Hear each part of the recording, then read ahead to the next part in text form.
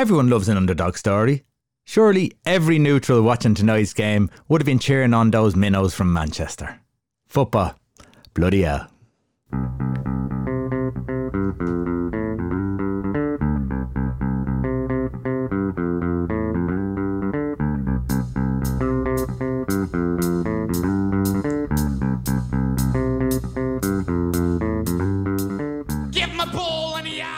My name is Roy Shanahan and I'm joined by Neil Dobbs from thebigkickoff.com in a week that's seen Chelsea play Leeds off the park but still lose 3-0 somehow. Manchester United clawed their way off the bottom of the table and Newcastle gave us a little taste of what the future may hold on the pitch for the Toon Army. Welcome to the Big Kickoff Football Show.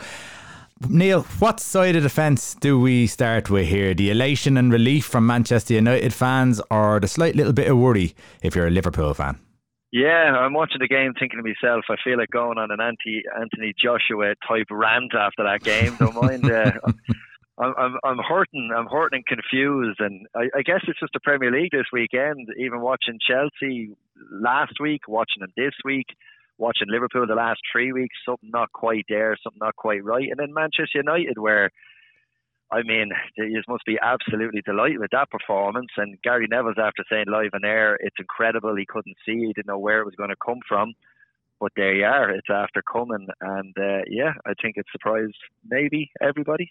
Well, I think it did surprise everyone because people were talking about backing 4-0 and 5-0 and this could be a trounce. And to tell you the truth, my mindset on it was, it always is, you can win any game as long as the effort is put in, but you couldn't turn around and say for sure that Manchester United were going to put the effort in after the first two games that you've seen them play.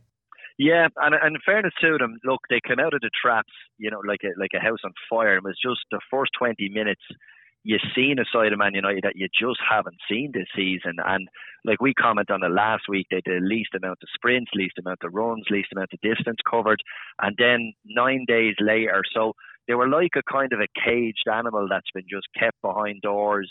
The manager is trying to put, his print on the team. And listen, whatever he's done in the last 9 days, he had them absolutely wound up in a manner that I haven't seen a United team in quite some time. And within the first kind of 60, 120 seconds, you had Fernandes, who was flying in and tackles. You had Dalot, who caught Luis Diaz with one that maybe was caught later in the game he'd been booked for. But it just set the tone in the game, and everyone was flying into tackles. Marcus Rashford actually looked like he was enjoying himself on a football pitch for the first time in months, if not years. And it all just accumulated into a really solid team performance, and it's exactly what they needed for a game like this. There was obviously some sort of word said, something to the team, something to the group. Probably have a little bit of pride in yourself, but there was changes made. Maguire out, Ronaldo out, Shaw out. Could this be the way it is for those players? There's talk about Maguire going to Chelsea, there's talk about Ronaldo going to Lisbon, and Luke Shaw, well, it's probably time for him to go anyhow, because I'm not so sure that he had the confidence in Man United supporters anyhow. What way do you see that? Massive calls. So, the fullbacks were the big ones for me. So Malacia I thought was really good. He had a little cameo there a week or two ago where he looked a bit aggressive. He looked like he had a bit of kind of, almost like a little bit of swagger about him, even though United were constantly losing games. But there was something about him you could kind of see. At least he had a bit of bottle about him. Dalot, I wouldn't have, probably the last person when I looked at the team sheet that I would have gone, he would be a guy you worry about. But he was up against Luis Diaz. Now, it was a real good battle. I mean, they both gave as good as they got. But that first challenge where he went in and he just went, have some of that, that was a big one for him. And the manager must have been absolutely chuffed to see a reaction of a guy like that. The Varane one, you could say makes absolute sense, because what's the point of having Varane? He's been at the club over a year now and you're thinking, when is his moment? Maybe that was his moment. But even if you look further up the pitch, Ryan, Elanga, Sancho both worked tirelessly, but Christian Eriksen and McTominay as a duo, we haven't seen, Man United playing anything other than two holding midfielders for the last calendar year, if not longer, under Solskjaer, etc. And now all of a sudden, you were able to mix and put in, a more a better footballer, I would say, in there than the likes of Fred McTominay as a combo, and you wouldn't have noticed the difference. But you could have put anyone, Neil. You could have put anyone in there for them first 2 games. You could have put that same team out for the first 2 games, and you still wouldn't have got the results because the effort wasn't there. It does come down to pure effort and work rate. It does, and it's professionalism, and it's hurt pride, and it's, as I said, it was 9 days of being absolutely slapped around, and then you're poking at players' pride, and I think Jurgen Klopp, he sensed something about that. If you've seen the TalkSport thing about Gabby Bonlahor, Klopp knew, I won't say knew this was coming, but I'd say he feared, that Man United were almost being prodded into a response that had to come. I mean, if that team had gone out tonight and lost 4-0 in the same manner that they lost the first 2 games, that was literally Ten Hag's swan song, gone. There's no way you could recover after being browbeaten and picked on in the media to go out then with a whimper. It would have been just game over. So something had to give, and my God, something gave. And that group of players out there, I mean, I'm looking at the 11 here in front of me on the screen, and you just wouldn't have seen that coming, that level of aggression, the level of team spirit, everyone kind of pulling in the right direction. And all of a sudden, players that haven't been fancy, that haven't been firing, and I'm talking Sancho, I'm talking Rashford, I'm talking Fernandes, all of a sudden they managed to put in a performance that they could be proud of. Absolutely. And it means absolutely nothing if they go out and perform the way they did in the first 2 games against Southampton and Leicester in the next 2 games. So it's going to be really interesting. This is a great result for Manchester United, but it is only 3 points, and they have to carry on from that. Again, they could easily slip back into where they were if they don't perform on the same level again. So as everyone always says, they've set the marker. What about Liverpool, Neil? It's very hard to understand what has gone wrong with them. Why have they... It's not as if their team has been decimated. Okay, Thiago's not there. Again, Mane's not there. But their first 11 is quite good. Their bench may not be as strong, but their first 11 is quite good, and they're not starting the way you would think a Liverpool team would start. Yeah, very true. I mean, even the Anfield game, the first maybe 15, 20 minutes against Palace, they were pretty good at home, and they came out of the blocks, and you were expecting that kind of, once they get the early goal, you're expecting to build on that. But when the early goal didn't come, they drifted into a kind of a false sense of security, and they're setting themselves up to get hit with this counter-attack. And I mean, let's be honest, it was a shambles at times tonight, the amount of times Man United get in behind them on that high line with a cleverly timed run. Now, I know the Rashford one was like a millimetre onside, but that was the warning signs were there. They were nearly caught 5 or 6 times. Against Palace, they were nearly caught 2 or 3 times. They were only caught once by Zaha. So this is something that they need to rectify, and they need to rectify fast. Liverpool playing the high line has been part of the success by pressing to the halfway line, by pressing our midfield onto other midfields. And now all of a sudden it's become a massive, massive Achilles heel, because teams are just delaying that run by a millisecond, and it's enough to really, really inflict them. It's something we didn't see last year, especially in the run into the finishing stage of the season. But they seem hungover now. I don't know, and it feels to me maybe, remember the year when everyone was injured and Van Dijk was injured? It feels a little like that. Yeah. When I look and I see Milner in there, Henderson in there, and no Fabinho. So Fabinho not starting tonight. Was he fit? Obviously not match fit to start, but yeah, he did come on. So that was an alarm. Ever since Wijnaldum left, you have to have that pressing through the middle, or you're allowing that ball through the middle or over the top. So there's something not quite right about the balance, and that's why they keep getting caught by this counter-attack. But Liverpool's teams, Neil, have always worked hard, no matter who it was. Harvey Elliott's in there, Jordan Henderson, James Milner. James Milner's, they keep saying, is the fittest player in the Liverpool squad. There is energy there, but it just doesn't seem to be transferring itself into the game. Is it that they're not working as a unit as well as they were? Because it kind of seems like that to me, that it's a little bit sporadic. Yeah, they haven't got going right. Like you look at Diaz. Diaz to me looks like the most likely, I would say, of the front three. That seems to be kind of, he's getting in behind a man. He's willing to take on a man. Something has changed in Liverpool. If you look at Roberto Firmino tonight, would be a very good example. He drops in and makes a 4 in the middle rather than more forward running or running in behind. He doesn't really give a back four or back three, depending on the case, much to worry about, because he does all his football in front of them. So then you're relying on your Salah, you're relying on Diaz to make a run in behind. And it's just, I don't know, I think Liverpool have moved away from that style of football where it was effective enough. They found a lot of trouble breaking teams down with Firmino, playing in that role at times when they sat very, very deep. And something has happened now. I obviously went to bring in Nunez this year, and he was going to be a guy that would be a third runner, or at least 2 from 3 runners in behind and making runs. And he's a big loss, Neil, wasn't he? Massive loss, right? And I mean, Firmino hasn't been the same player in probably 3 seasons. So that's, to me, is one of your pivotal points. Your second one, as you were saying about the work ethic, without having Fabinho in the middle, that's the second piece of the puzzle. And then you're relying on Henderson, you're relying on Milner to get into situations where they're going to open teams up, and it just doesn't feel natural. It doesn't feel right. And then they're being withdrawn after, like Henderson withdrawn, what was that, 60 minutes? You know, where would you see that in previous seasons? So it could be that they need to evolve some of the younger players, Harvey Elliott, Curtis Jones, and try get something else in there. He's going to have to find a solution if he doesn't sign. Fabio Carvalho, same thing. Do you give him games to see can he come good? But it's like there's a change in the guard going on in there, and at the moment he's looking at Milner, Henderson, and he can't really. They're 2 of the same type of player, and they don't really fit in that midfield for me. At least the 2 of them at the same time. Well, you have so much respect for James Milner in what he's done in his career, and at this age, how he's looking after himself.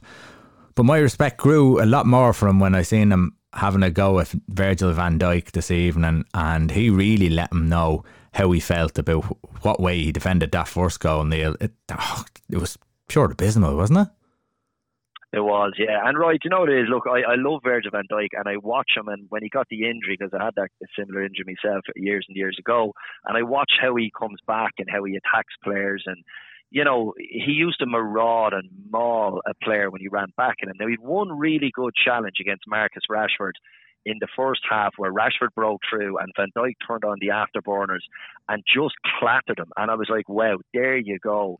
But more often than not, he does this, and they've even begun to copy it in bloody FIFA, would you believe, where Van Dijk does a kind of a stance to try block a player, hands behind the back and kind of leans as if I'm going to block the goal from a shot, or I'm going to block you, rather than go in and dispossess you of the ball.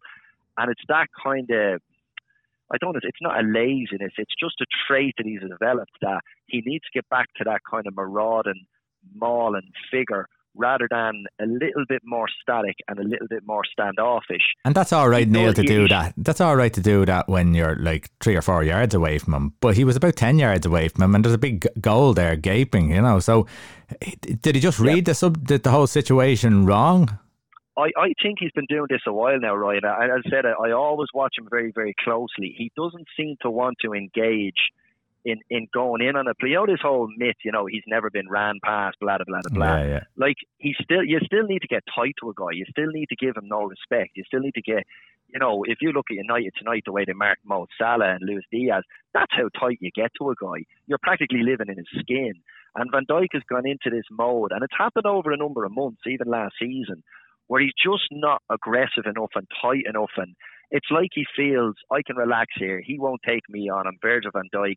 But he gives them an extra yard or 2, or in this case, he gave them 8 or 9 yards. And it's like a slow, responsive to a situation that he just doesn't get right. And I guarantee you Milner seen that tonight and went, listen, don't care who you are, you got to get up a gear. We're relying on you to be that guy. And it's just not quite as clean as it was. And maybe, I don't know, I watch him, maybe Roy, you're the same, where you're almost surprised when you see it. But now I've watched it quite a few times over a number of weeks, and I'm going, this just seems to be his normal. So hopefully it's something they'll, you know, analyse in video footage there after the match, and someone can get into him. Like, it's going to be a Klopp, it's going to be a coach that gets into him on this, but it is something that's been there for sure. Yeah, I think if Harry Maguire did that tonight, Neil, he would have been absolutely ripped one.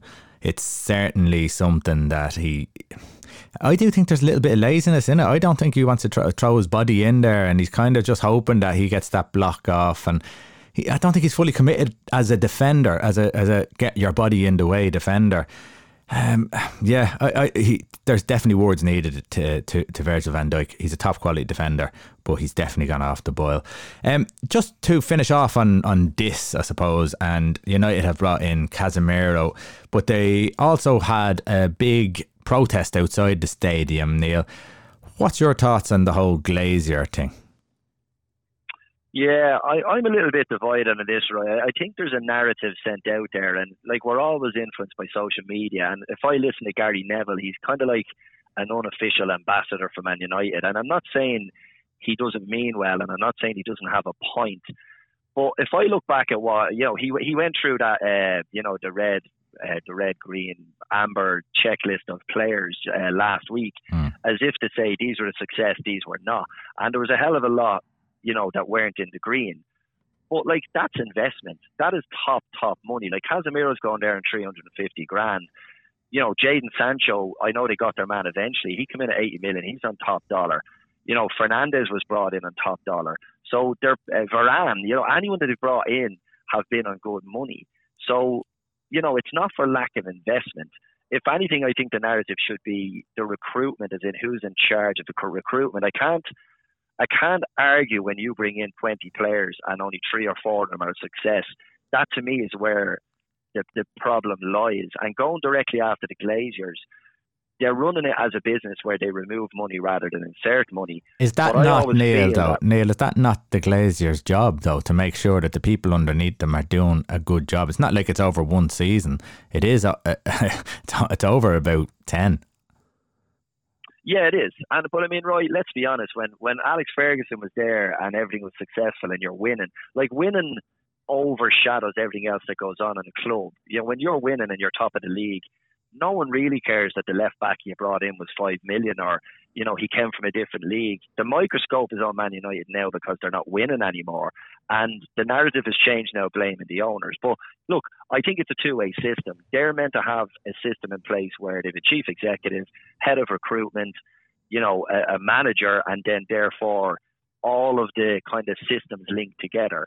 And I can't argue that isn't happening. But as far as going after the Glaziers for treating it like a money-making organisation, they always did. It's only a problem now that the team is not successful on the field, but that's only a problem for the fans. They're still a brilliant global brand. They're still making money. They're still a massive, massive club. Like, whatever you say about Casemiro, he wasn't going to go to anyone else but the likes of a Man United. It's still a big pull.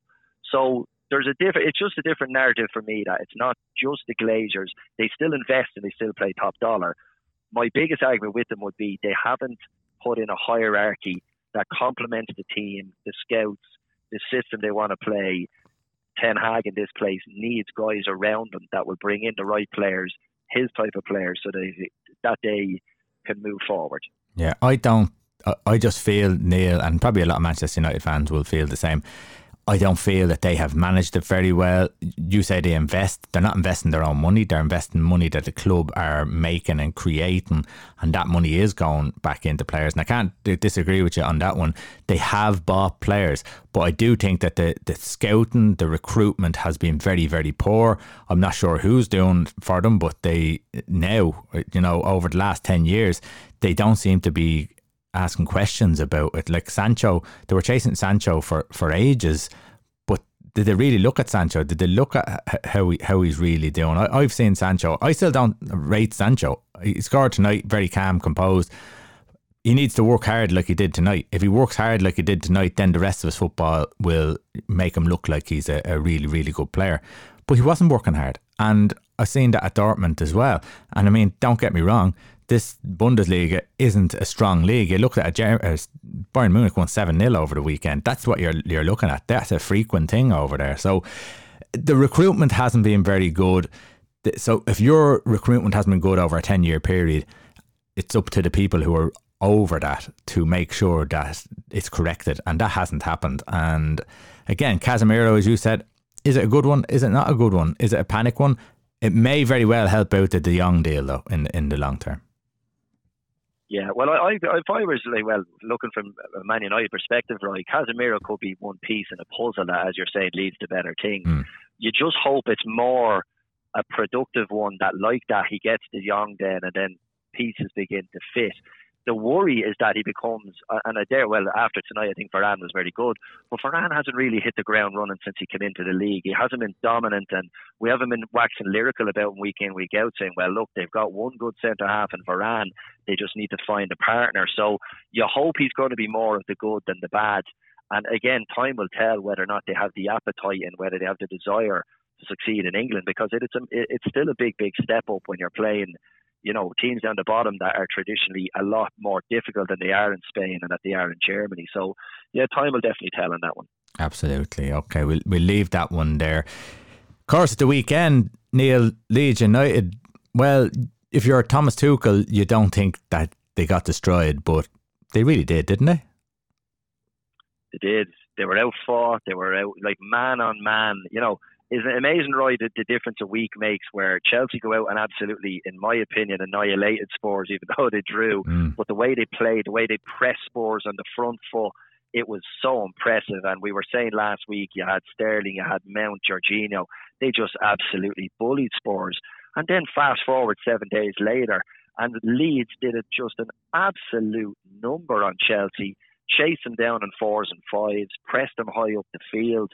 And all of a sudden, guys, we were talking about last week, your Loftus-Cheek, your Reece James on your right side, that were unbelievable, were under pressure, giving the ball away, getting pressed. Koulibaly gets sent off for getting just roasted time and time again. And you got to tip your hat to Leeds, because, you know, they've lost a lot of their big players, but they didn't lose their enthusiasm. The crowd roared them on, their ability to get in the opponent's faces, regardless of who they were. And it was a kind of a message to the other big players in the Premier League. If you go to Ellen Road and you're not up for a game, you're going to be in for a tough 90 minutes. Absolutely. And you look at the team, they have Sterling and Havertz up front, Mount, Cucurella, Loftus-Cheek out wide, Conor Gallagher, Jorginho, Koulibaly, Silva, James and Mendy. It's not as strong as you would think. Like, Conor Gallagher's coming in there, like, I'm not sure what the story is with Kante, if he was injured. More than likely that's the case, but that's a little bit of a weak spot for me, because I don't think Conor Gallagher's an upgrade. Again, you have Loftus-Cheek out on the right hand side. I don't think Loftus-Cheek is a wing back or a winger. So I do think there's weak points in that team. You will always get work rate from Leeds, and I'm not so sure about the work rate of this Chelsea side. Yeah, and I think if you look back, Ryan, and this is the first time I'm looking at the Chelsea sheet now that I can remember Chelsea not playing with a sitting two, i.e. Kante, Jorginho, or Kovacic. So that one to me is a little odd. So he's thrown Gallagher in there, and he's obviously given the kid an opportunity, which is grand. But like Chelsea's, I remember saying it last year a couple of times in the show that I don't understand how no one can really get into Thiago Silva. He's playing in centre half. He's 37 odd years old, and no one ever seems to expose him. And the reason behind that is because he was guarded by these two pit bulls in front of him.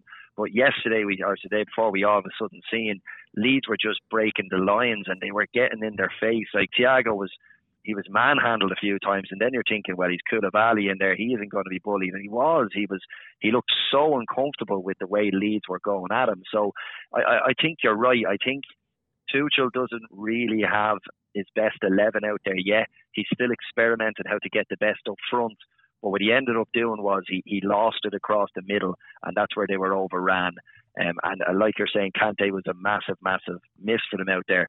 But you're hitting the nail on the head about Ruben Loftus-Cheek. I don't think he's a natural right wing back or right winger, wherever they play him out there in a back three. So maybe they've a bit of improvement definitely on the right hand side. Yeah, and is Tuchel getting a little bit agitated because maybe the players that he wants in these positions he hasn't got? Again, he's trying to get Fofana, I think, and that just isn't happening at the moment. Okay, yeah, Newcastle kind of showed us what they could be all about, and there hasn't been really too much of a change in this Newcastle team, Neil, from the second half of last year, and they've carried on really, really well, haven't they? Yeah, I mean, listen, what do we say? There hasn't been too much of a change, just the attitude, the feel-good factor, which are things that they're not personnel. Like, there's something about Newcastle now. I think everyone can feel it. They're a team that's going somewhere. They have backing. The crowd are electric when you go up there. You know, everyone is beginning to pull in the right direction because they almost feel this inevitability of another Manchester City on the horizon, you know. But I thought the interesting for me in this game was the whole Almiron thing and Jack Grealish slagging him off last year. And then all of a sudden, Jack Grealish doesn't even make the bench and Almiron scores. So that was a beautiful little story for me. But yeah, same thing, Roy. You know, they went a goal down. You might have looked for something and go, well, they're City, they're going to do a number on them. But, you know, you have guys like Joe Linton who, he's like a possessed individual. You wouldn't think that he had it in him. Is it just that he was really well? He was played out of position, Neil. I don't know, right? When you looked at him that long, and listen, we always make these assumptions about players because you're only watching them, you know, your match of the day, or you might get a big game against them on the weekend, and you make an assumption that, listen, this guy just can't cut it. But we were sold on him as a striker. We were sold on him as a centre forward, a big, strong guy that could hold up the ball and bring players in. But I mean, Eddie Howe just took that out and ripped it up and went, right, let's go again. And he's just been reinvented as a midfielder that has skill and poise, and he was taking players on left, right and centre, dropping the shoulder. It's amazing turnaround. Like, it just is an amazing turnaround. And Callum Wilson, for me, is the key up front. He's found another level at the end of last year and this year now, and he's making them very, very dangerous. So they've been clever. You know, Botman is a clever signing. Guimaraes is a clever signing. But he's gotten more out of the kind of regulars that were in that side, Eddie Howe has. And they really gave City a good rattle yesterday. Now, bear in mind, City were without Ruben Diaz and Laporte, and I always think they're kind of a different team without them. Yeah. But it was great to see a team get at Manchester City's backline and put three past them and really ask questions of them going back towards their own goal. And I have to say, of all the players in the Premier League, Alan Saint-Maximin is my absolute favourite. Just because there's such quality, he changes his direction so quickly. Kyle Walker had an absolute nightmare against him. Again, tossing and turning last night. He had to be, because he was unbelievable. But he does give them that sort of, and I thought last year, I said, Man United should be looking at someone like that. That's a real Man United player, someone who runs entertains.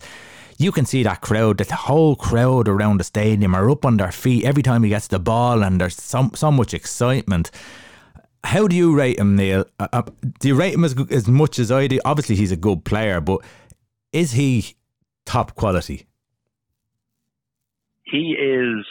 How would I start saying? The greatest thing about him is he's not a luxury player, if you know what I mean. You know, like sometimes you look at a guy like that and you think he's a kind of a luxury. He's not. He works hard, he drives, he opens teams, he puts fear in them. He puts fear in defenders.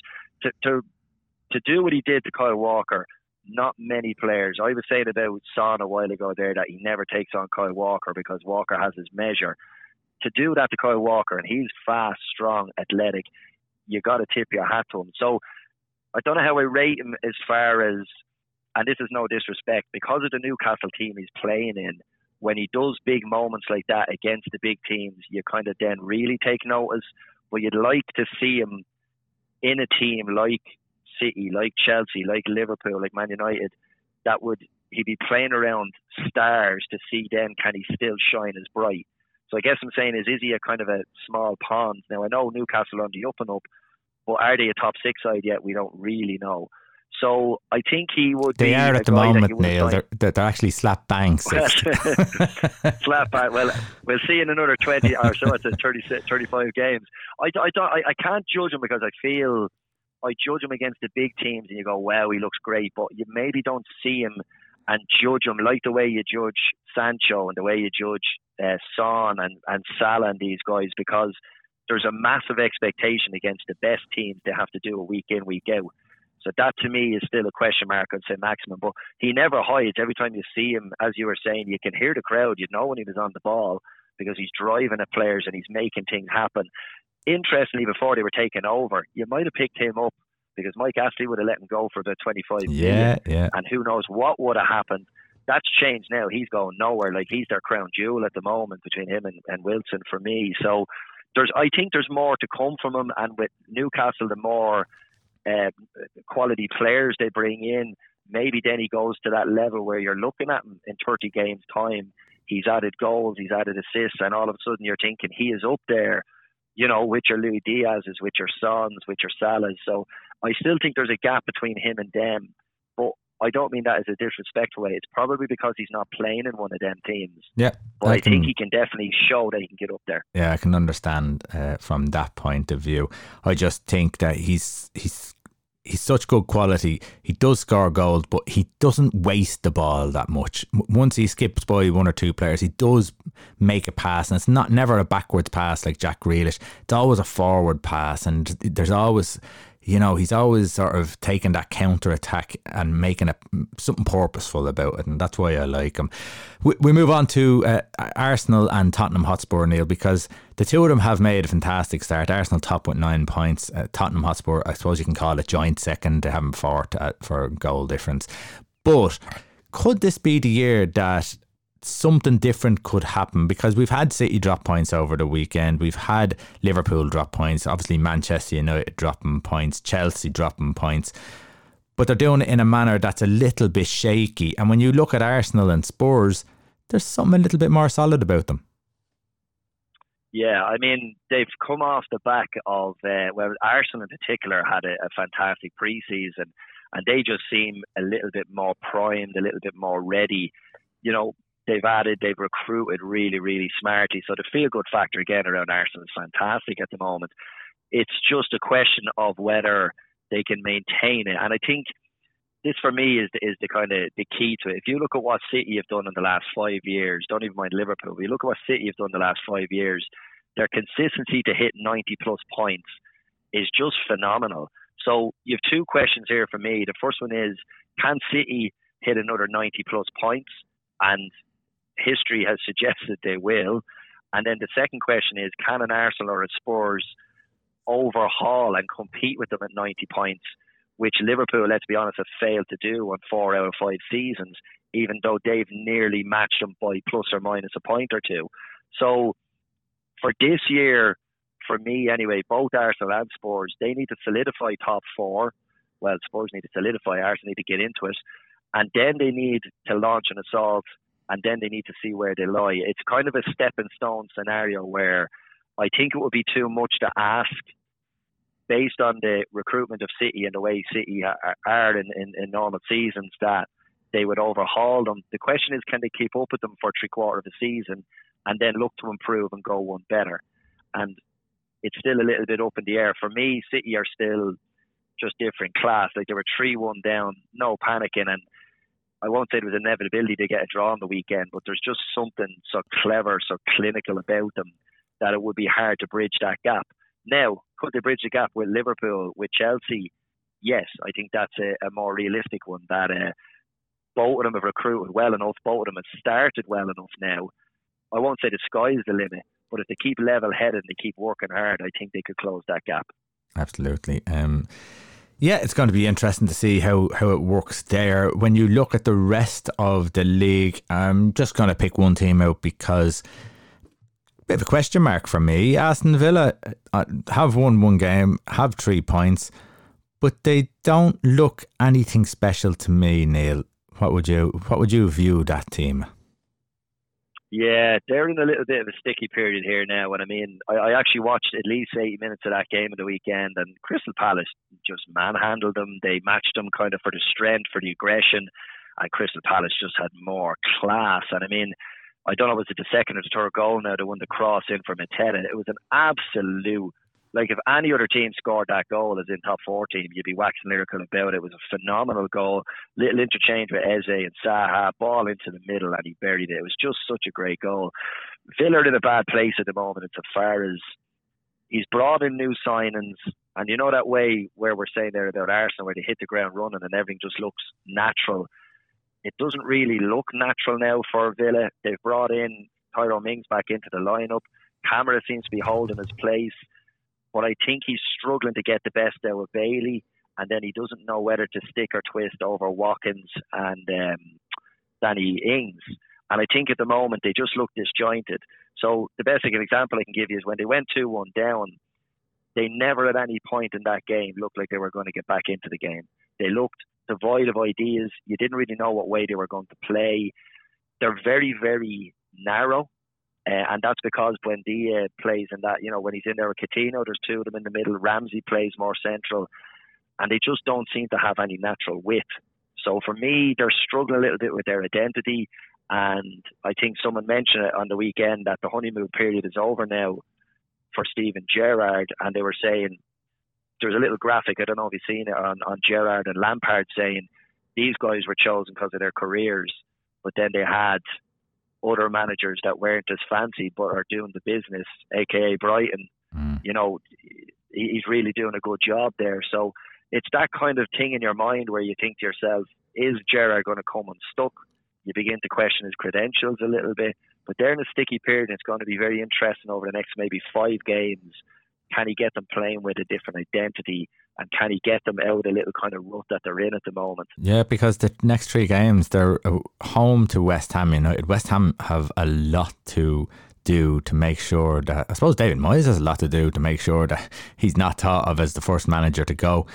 So will Steven Gerrard, because then after that they have Arsenal and Manchester City. So they really need to try and get something out of the West Ham United game before they go into those 2 other games.